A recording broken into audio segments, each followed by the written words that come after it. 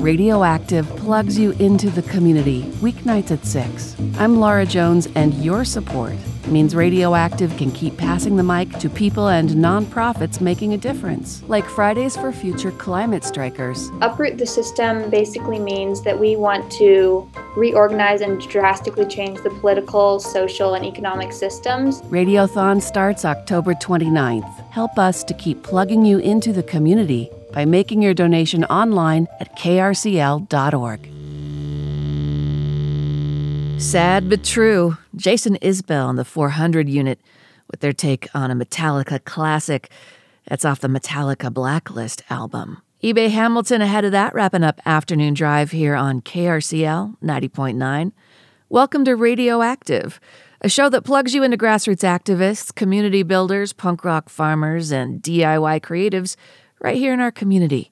I'm Laura Jones, your host and executive producer of the show, and if you have an idea for us, just email radioactive@krcl.org and let me know who you'd like me to pass the mic to next.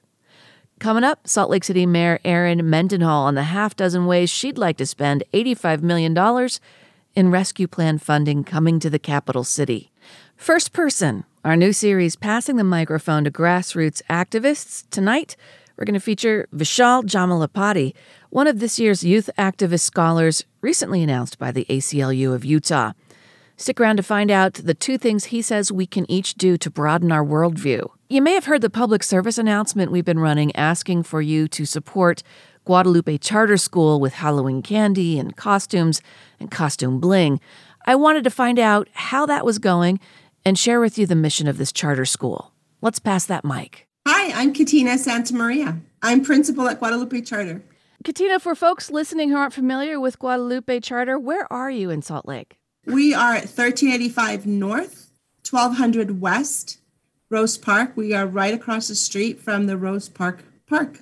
The reason I really wanted to chat with you is that I saw the request to help out your kids with Halloween candy and Halloween costume accessories. So I wanted to find out what's going on with Guadalupe and how folks can help. So first of all, tell us about your students. What is the Guadalupe Charter School formed to do? Our motto, our focus is to transform lives through education. So we work with students that are struggling, that come to our school, they're struggling in other schools, and or learning the language, English as a language. Most of our students do not speak English at home. Majority of our parents speak Spanish. And so these students are learning both the content of elementary and the language of English. So we're talking early learning center and a K-6 charter school, but there's also adult education as well because you're helping the whole family, it sounds like. Absolutely. It is a complete family program. So we do have our adult education program, always looking for volunteers that are willing to help out to teach adults English. That's a commitment one or twice a week in the evenings to help a small group of adults learn English. And this could be anybody in the community that is learning from very basic English to a little bit more advanced English. And then we focus all the way at the other end, which with our babies and our little 2 and 3 and 4-year-olds that come through the early learning program. And then the middle program is our charter, which is our big program that we have. The majority of our students are in the charter, and that's kindergarten through 6th grade. And we're going to put a link in the show notes, folks, for volunteers, because it was really a treat to find out that Kate Brainerd, who does your adult education program, heads that up, said that the way she ended up at Guadalupe School was she heard a PSA on KRCL seeking volunteers to tutor adults at Guadalupe School. So the circle is complete. I'm telling you here, Katina. And for me as well. Oh, yeah. So many years ago, I grew up in corporate America. And many years ago, I've heard a volunteer need and thought, oh, I taught English when I was in high school. Let me step in and help. So I met Kate and started to teach English in the evenings to a couple of folks. It was fabulous. I loved it.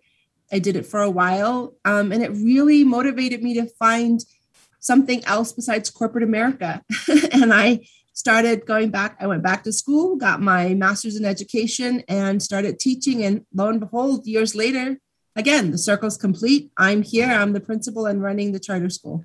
That's fantastic. And I do want to let folks know that to volunteer to help adults learn English. You don't have to have teaching experience or be a teacher, from what I understand, right, Katina? No, as long as you have a willing heart and an open mind to come on in, the lessons are all prepared for you by the team that Kate runs. And so they really hand you everything you need to know. You sit down and you teach. It's a fantastic opportunity for anyone in the community.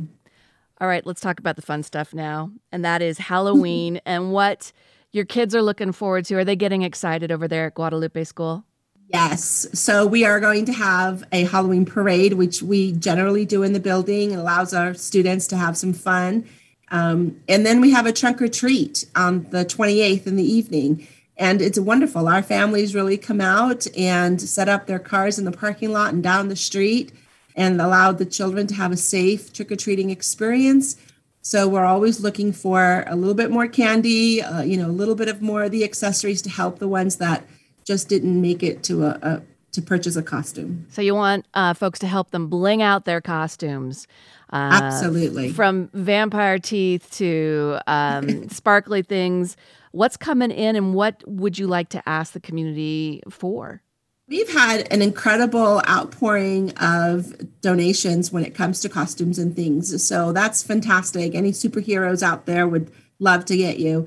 The candy, that's also a big deal. So if there's anyone that has an extra bag of candy, please come on over, drop it by. We'd love to get that out to our students on that trunk or treat. I was always happy to hit a house or a trunk or treat that did the full-size candy bars. So folks, this is my personal plea. Go the extra mile. Get the primo candy. What do you think, Katina? That would be amazing. I know the children would be shouting for that. They're very much used to the bite size. So anything beyond that would be fantastic. So folks interested in helping out, they just need to drop off at the school. What's the location and is there a website where they can learn more? Absolutely. So the address again is 1385 North, 1200 West, Salt Lake City, which is in Rose Park. The best place to go is to the website. You have all sorts of information. If anyone is interested in becoming a monthly donor or a sustainer, that's the best place to do it. The website is guadschool.org, GUAD school.org. And we will be sure to put that in the show notes. And to drop off candy and Halloween stuff, costumes and bling, when should they get it in by? And what hours is the school open to take that? Certainly. The school is open from 7:30 in the morning to 5:30 in the afternoon because we also have an after-school program. So most of the students go home at 2:45, but many stay for the after-school program. So we are open until 5:30 in the afternoon. And the adult education program begins at 7 to 9 in the evening. So in essence, the building is pretty much open all day. If people can drop off their quick love and donation to the school anytime between now and Wednesday the 27th, that would be fantastic. All right, folks, you heard it. Let's do this. Let's help out Guadalupe School. Katina Santa Maria, thank you so much for giving us an update and everything that you and folks at Guadalupe School do in our community. We really appreciate it. Thank you so much. Thank you for this opportunity to share this out. And now you know how you can plug into Guadalupe School and lend a hand either for Halloween festivities or adult tutoring. More details in tonight's show notes at krcl.org. I'm Laura Jones, and this is Radioactive. Still to come this hour, Salt Lake City Mayor Erin Mendenhall on rescue plan funding and how she'd like to spend $85 million in our community. Right now, let's go to First Person, a new series where we pass the microphone to someone in our community and, in their own words, have them share what kind of good trouble they get up to. My name is Vishal Jamalapati, and I am a 2021 ACLU of Utah Youth Activist Scholarship winner. I am a young person of color born and raised in Salt Lake City, Utah, to a pair of Indian immigrants to the United States. As an ACLU Youth Scholarship winner, my goal in life is to work towards establishing a world free from systems of oppression. Growing up in Salt Lake City, Utah can sometimes be pretty stifling given the homogeneity, racially, ethnically, religiously of Utah.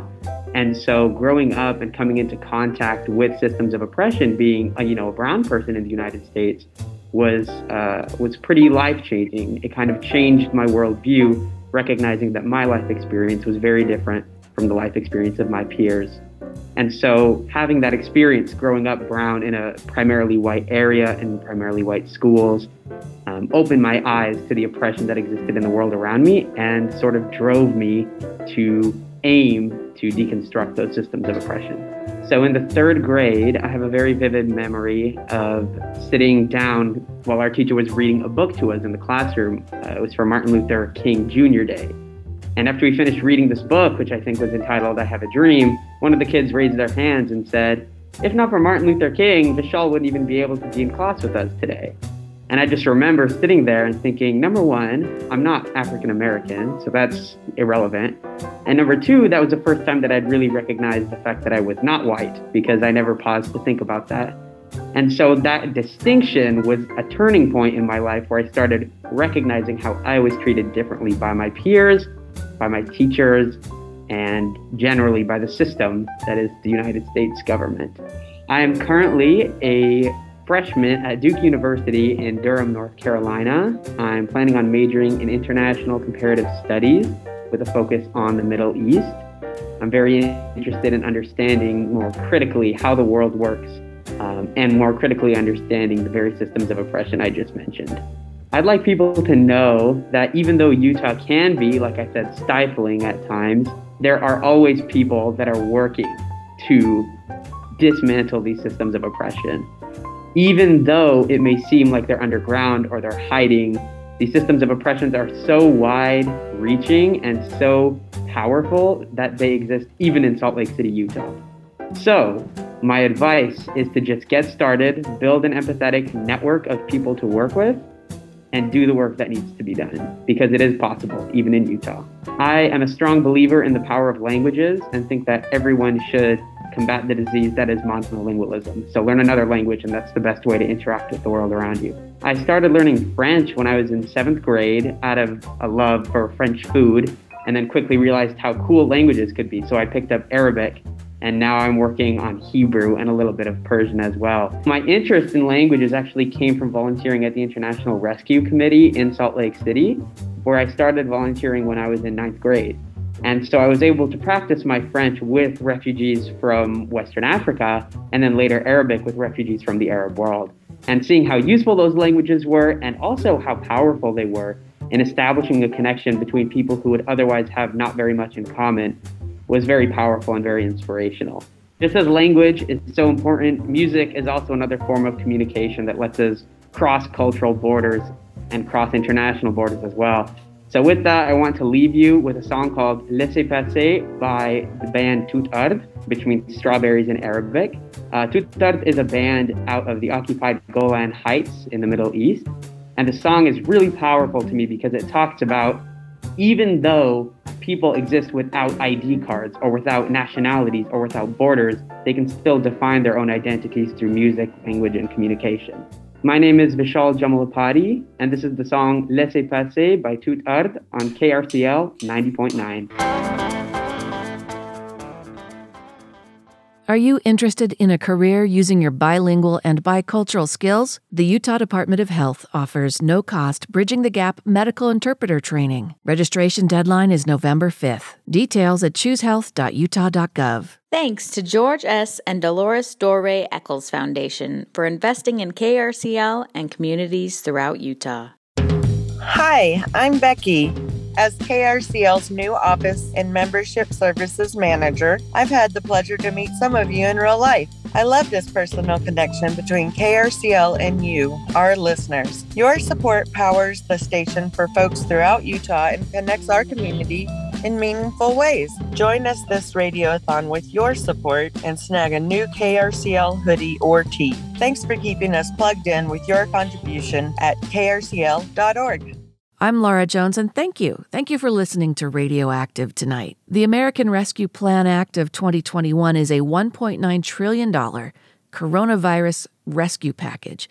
It's aimed at helping the states recover from the economic and health impacts of COVID-19. Salt Lake City alone has $85 million coming its way. To find out how the capital city may spend it, let's pass that microphone. Hi, I'm Salt Lake City Mayor Erin Mendenhall, and I've got some plans for Salt Lake City to spend the President Biden Rescue Plan dollars. Mayor Mendenhall, thanks for giving us some time. So the city's getting $85 million. The county's getting $226 million. This sounds like a once-in-a-lifetime opportunity, perhaps a thin silver lining on what has been COVID and the economic fallout here at home. So I'd love to hear what your plans are. The bulk, $55 million, is to make sure Salt Lake City is on a sound financial footing. It's actually listed last in your priorities, but money-wise, it sounds like it's the first.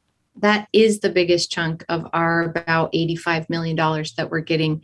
And when the Congress approved this rescue plan dollars, one of the main directives of it was for cities and counties and states to be able to replace lost revenue, to be able to pay employees to keep coming to work and keep those services going.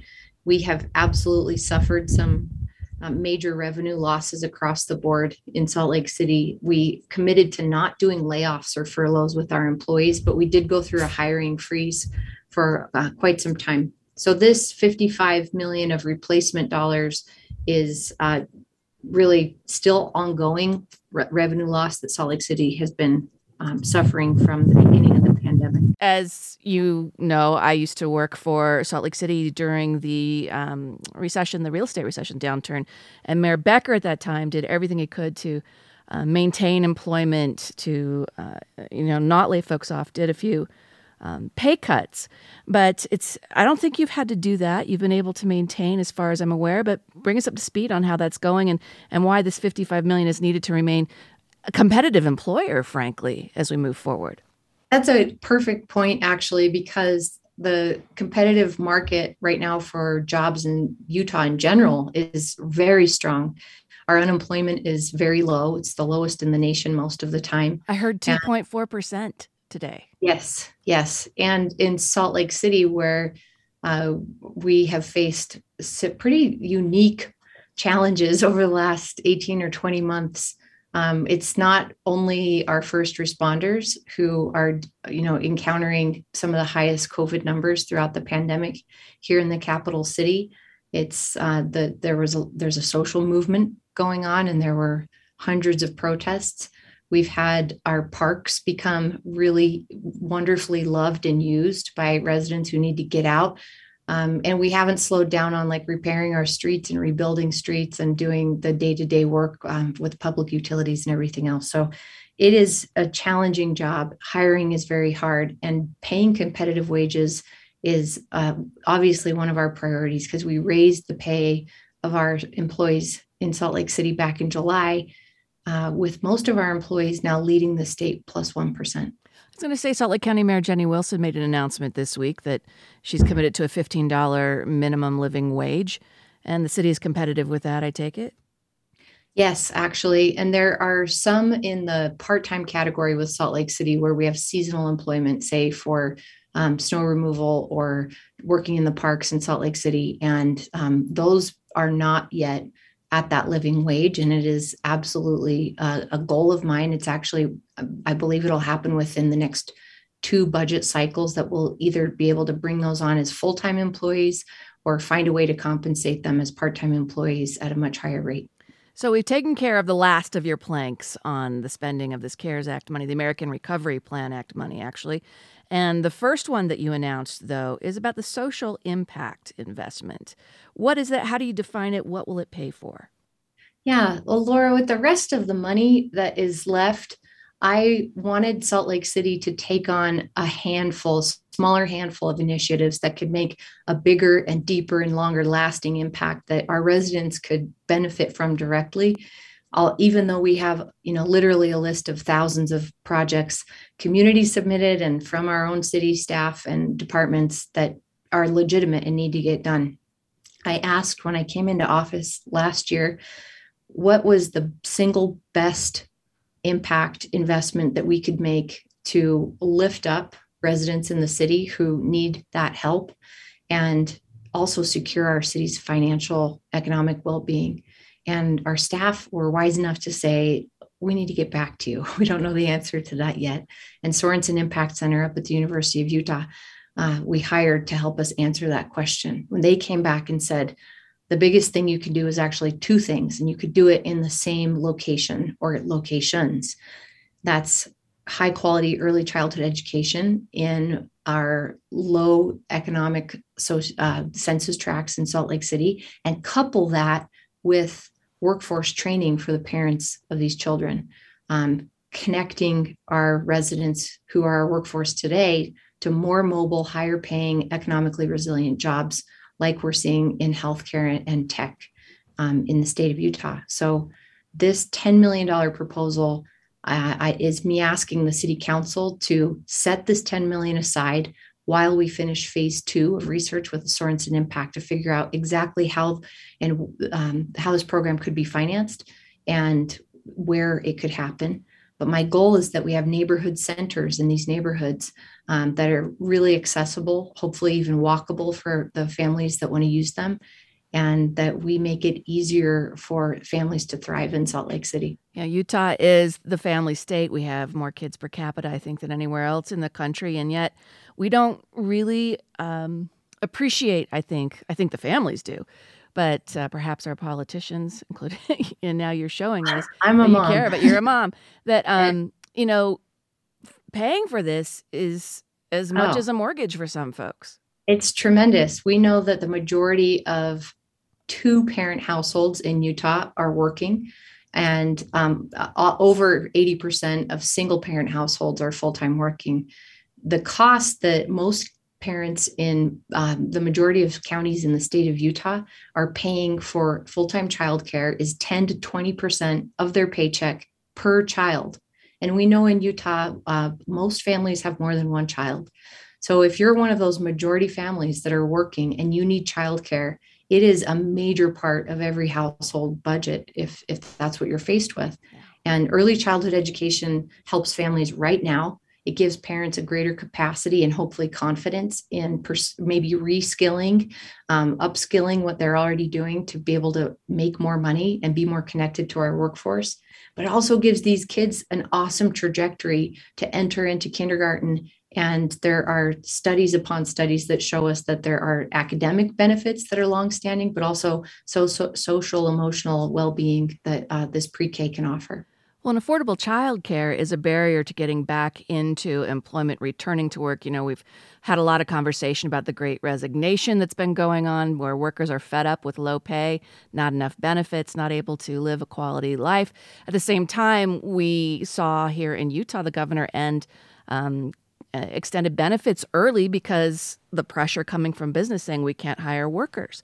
Well, those benefits ended, and we didn't see a mass flood of people returning to the market.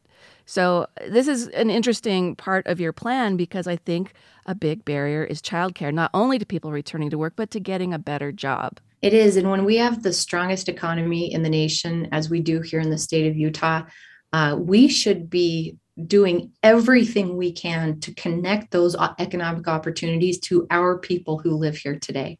And we know over the course of the entire history of our capital city, what neighborhoods need that help, and they need greater connections to high-paying jobs. And as a mom with 3 kids, there's not a day that I exist where I'm not trying to balance the needs of my family with my job. It's what we have to do. And childcare is not only difficult to come by, but it's incredibly expensive, and we can do better for Salt Lake City residents with this $10 million investment that I intend. And it is my goal to greatly leverage that $10 million, hopefully many times over, by private philanthropic investment with us. Talking with Salt Lake City Mayor Erin Mendenhall about her recommendation for the capital city's use of $85 million in American Rescue Plan funding. And when is that going to drop? It's going to come kind of in 2 installments, Mayor, right? Yes. Yeah. The first installment has already come. The next one will come late summer, early fall, probably next year. We're seeing a lot about crime rates, seeing some news stories about some things happening in Liberty Park in particular recently.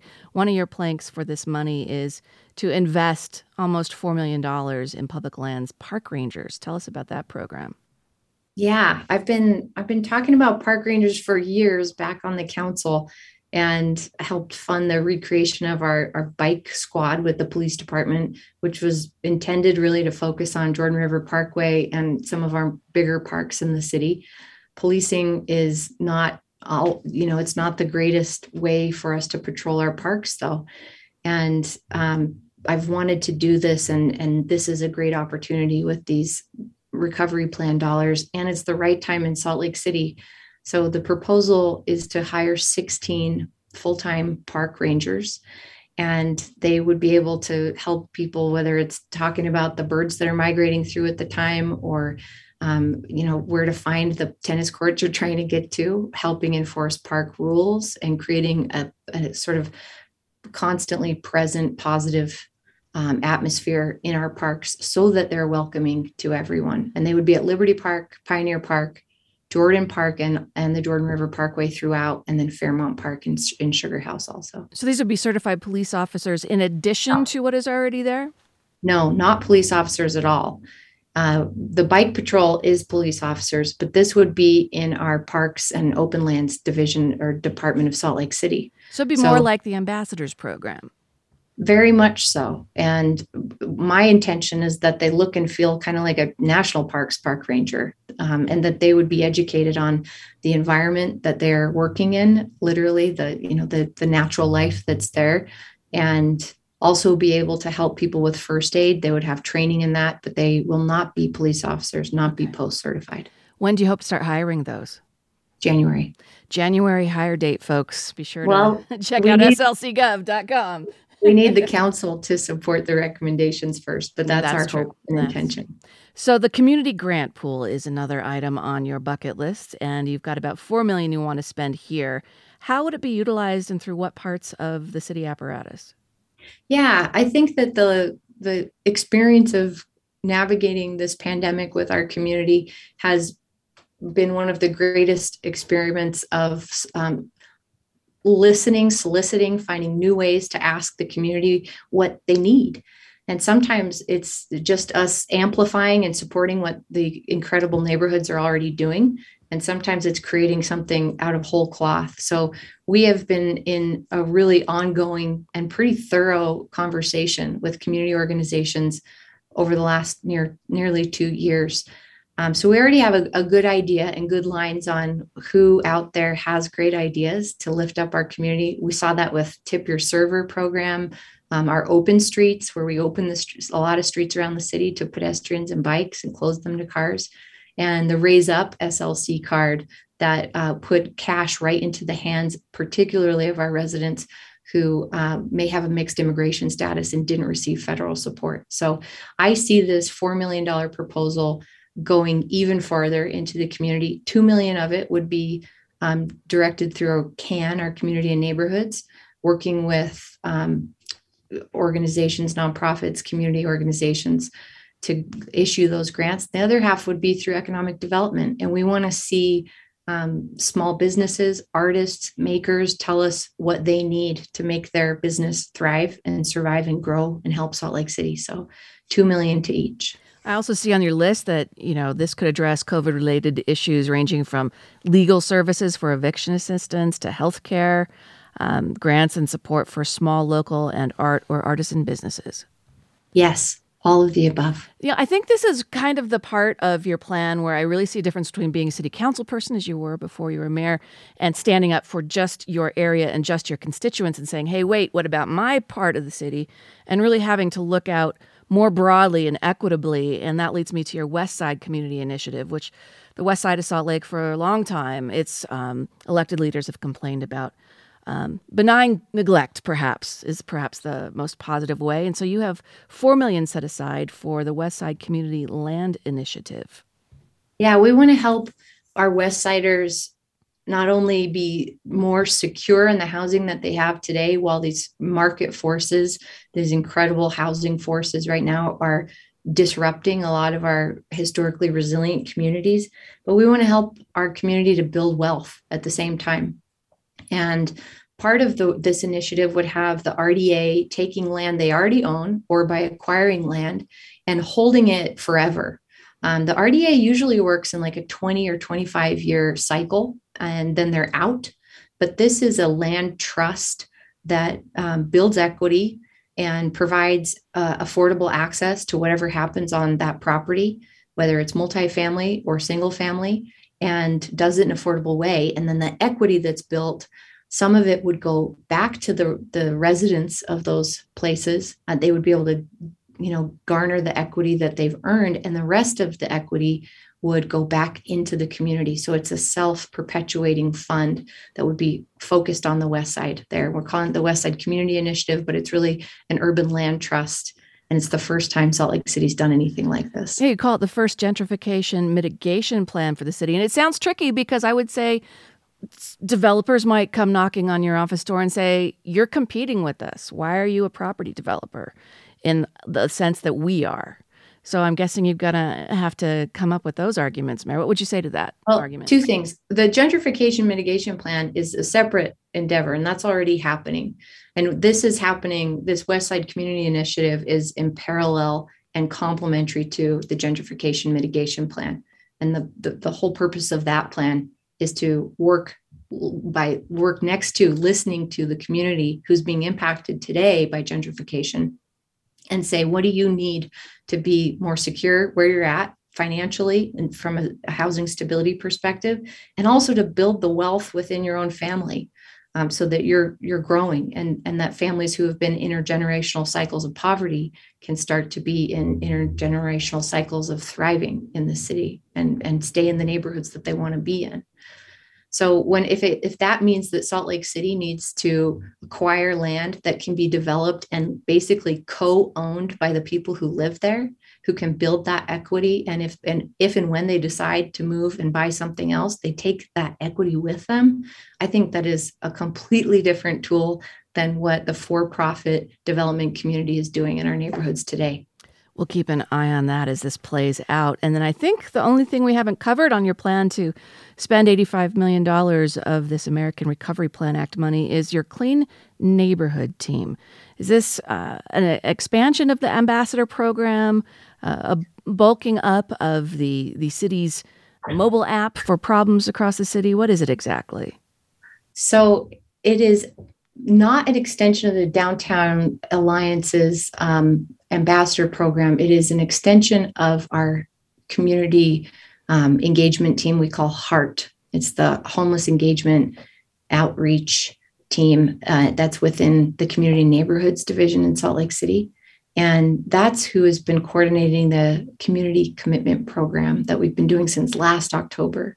That's gone out to these large encampments with about 14 different service providers, tried to get to know the individuals for the individual needs that they have and make specific offers of shelter or detox. It may be a motel voucher, get them COVID tests, COVID vaccines, driver's licenses, whatever they may need.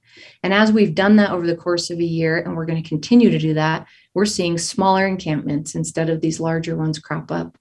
And this Clean Neighborhoods team that is really endeavoring to more quickly engage with encampments rather than waiting until they're large and established and entrenched. And that engagement team that is currently working today is really good at doing the outreach work and knowing what services are available. So we're trying to develop a rapid response team within what we call HEART in the city, that homeless engagement and outreach team. And another part of it will be being able to do the cleanup. So when there's trash or bio waste out there, we want to be able to obviously get to that as fast as possible and keep our public spaces clean and accessible and safe for everyone, housed and unhoused. When does this go, or when does the city council expect to rule or vote on this? They had their first work session on the social impact investment last Tuesday. They have, I believe, only 4 council meetings left this year, and we're hoping that they'll be able to come to a conclusion and allocate the money by their last meeting, which I believe is the second week of December. So if you care about any of these or you have an opinion on it, please let that be known at one of the city council formal meetings that start at 7:00. And there's always a general comment section. We want to hear from you. So I have just 2 more questions. The first one related to what we're talking about here and related to homeless services for folks experiencing homelessness. And that is the winter overflow. Temperatures are dropping despite how hot it is as we record this today ahead of a storm coming in. And there is a bit of a concern over what's going to happen for overflow. You're on record as opposing Salt Lake City being the prime provider of those. So what's happening? Yeah, there's a Salt Lake Valley Coalition to End Homelessness, whose job it is, according to the state of Utah, to come up with where a winter shelter can happen. And unfortunately, that coalition, while tasked with that duty, is completely without tools to be able to apply it. So they end up facing cities across this county who by and large say, no, we won't work with you on that, and not in my city.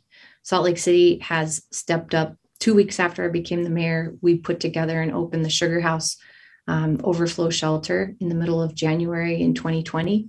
And then last year, we worked with Switchpoint to open the Airport Inn for an emergency overflow. That's actually being funded now to become a transitional housing for seniors who are experiencing homelessness.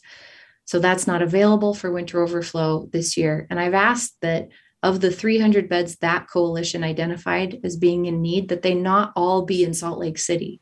This is a statewide crisis, and the capital city has been shouldered from a financial perspective, and really a responsibility that is not ours alone to come up with solutions on. So the coalition, I think, is trying to find locations. Salt Lake City will welcome an emergency overflow if I have anything to do with it, and there likely will be a city council process that would have to approve that. But at this time, we don't have any of those applications in, other than the Wiegand Center adding a few more beds than they've served in the past. I did put $1 million of this recovery plan allocation out there that I'm asking the council to appropriate for an emergency shelter anywhere in Salt Lake County. And we've never done that before. We've never said, find beds, and we don't care if they're in Salt Lake City. They need to be in Salt Lake County so that our people who are here can access them, but just make it happen anywhere. And there's $1 million on the table for that. And then lastly, I'd be remiss if I didn't ask you about gun crime and the press conference on October 20th with Salt Lake County DA Sim Gill, Salt Lake County Sheriff Rosie Rivera, and Salt Lake City Police Chief Mike Brown saying this has got to stop. No more plea deals on crimes involving guns. Give us your response to this and what you expect, or how we can come together as a community to address this, Mayor. Yeah, violent crime is up tragically all over the United States. And we've been experiencing that since 2020 here in Salt Lake City. And frustrating is probably the most mild way I can put it, when our officers are able to apprehend people who have used guns, such as this week. There were shots fired in Liberty Park. Thank goodness no one was hit or hurt. They were there within 2 minutes. They have made 2 arrests, and they've been able to seize the gun. And what we don't want to see is our jail system that is under COVID restrictions and pressure let those folks out on a plea deal or on pretrial release because the system is too full. If you use a gun for any sort of a crime in Salt Lake City, you need to be behind bars, and we need to keep you behind bars until you're tried. We cannot deal with people coming back on the street before our police officers even finish the shift that they arrested them in. And that's unfortunately what we're facing too often. Salt Lake City Mayor Erin Mendenhall. Check tonight's show notes for a link to the mayor's recommendations for this $85 million in rescue plan funding, as well as the city council's meeting calendar. Sign up for public comment at one of the meetings if you'd like to get involved and weigh in. And that's Radioactive.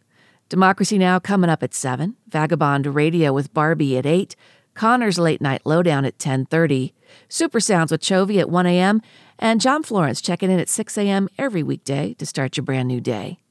You know, we can't keep the lights on or the music spinning without your support. So check out the new shirts and the swag we've got ready for you for Radiothon, which starts on Friday.